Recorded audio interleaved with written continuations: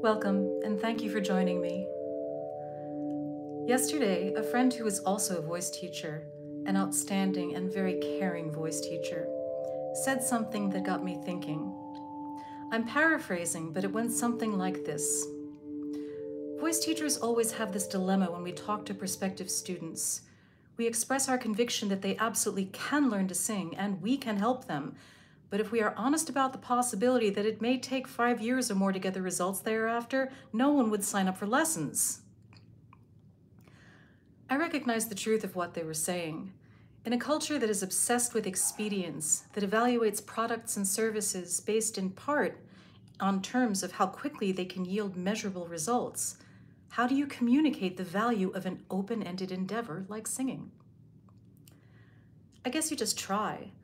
For me, the fact that singing is an open-ended endeavor is a feature and not a flaw. Not only will there always be more to explore, learn, express, and achieve, but with every breakthrough comes the ability to see what the next milestone is likely to be.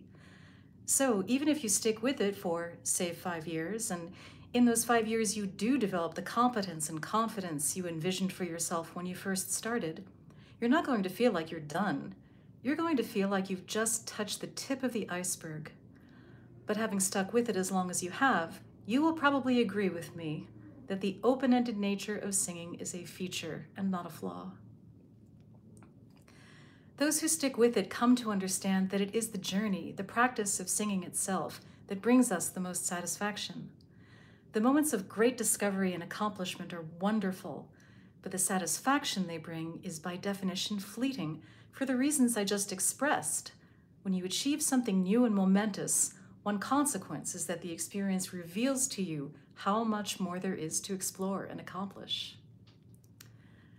So I guess that would be my response to my friend. You help your students to find satisfaction in the process, in the practice of singing, with the understanding that only when they are able to embrace the practice as an end in itself will they become likely to achieve what they have set out to.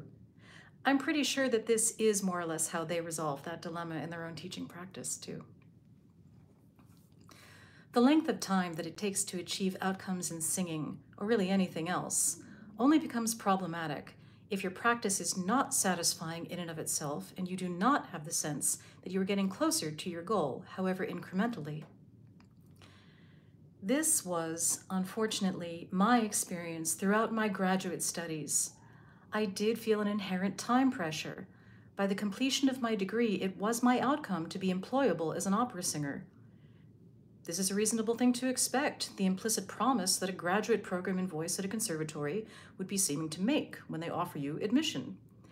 As reasonable an expectation as that of a medical school graduate who expects to earn their license to practice, or a law school graduate who expects to pass the bar. However, the resources and instruction I was offered did not support a practice that was satisfying in and of itself, and at no point did I have any sense that I was getting much closer to my goal of professional viability, the reason being that I actually wasn't getting much closer to it, and neither were many of my fellow voice performance majors at the time. This experience got me very interested in vocal pedagogy. I am by nature a problem solver, and the need for a structured means of teaching and learning singing seemed like a problem that had to have a solution. Just because singing is by nature an open-ended endeavor doesn't mean that there cannot be a smart, structured way to codify, teach, and learn the skill set involved. One of the reasons that I love the Vipassana approach to meditation is that it involves breaking down the complexity of human experience into its basic building blocks to make them easier to observe and more tangible and easier to work with. So I set about doing that for the skill set that is singing. And I accomplished it. It did take a while, but after all, I was in it for the long haul. I had to learn some things that did not come at all easily to me, like anatomy and biomechanics. I had to question a number of things I thought I understood that turned out to be really inaccurate. But I did it. I codified the skill set and devised a progressive structure for teaching it.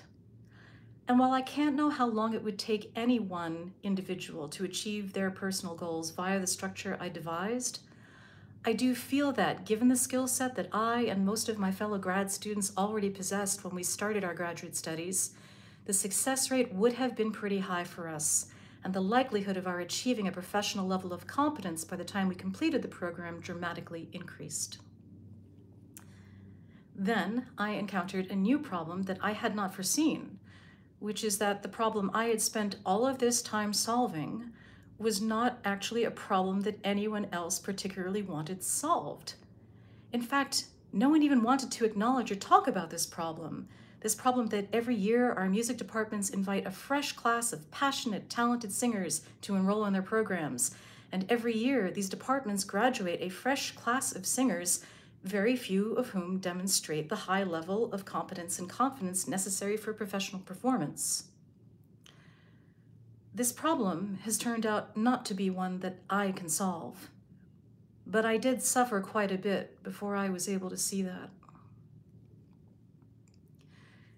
Eventually, I came to the realization that the real problem is not about schools failing to produce outcomes, but our cultural obsession with outcomes in the first place. Because at the end of the day, whatever style of music you want to sing, professionally or otherwise, it is your embrace of the journey, your embrace of singing as ultimately an open-ended endeavor that will enable you to achieve the level of skill and artistry you desire. No school and no voice teacher can promise that you will be professionally competent at the end of a program of any specified length.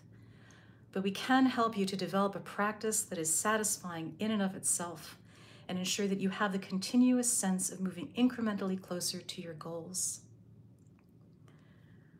Wherever you are in your exploration of your own vocal powers of expression, I invite you to embrace the practice of singing as an end in itself and think of yourself as being in it for the long haul.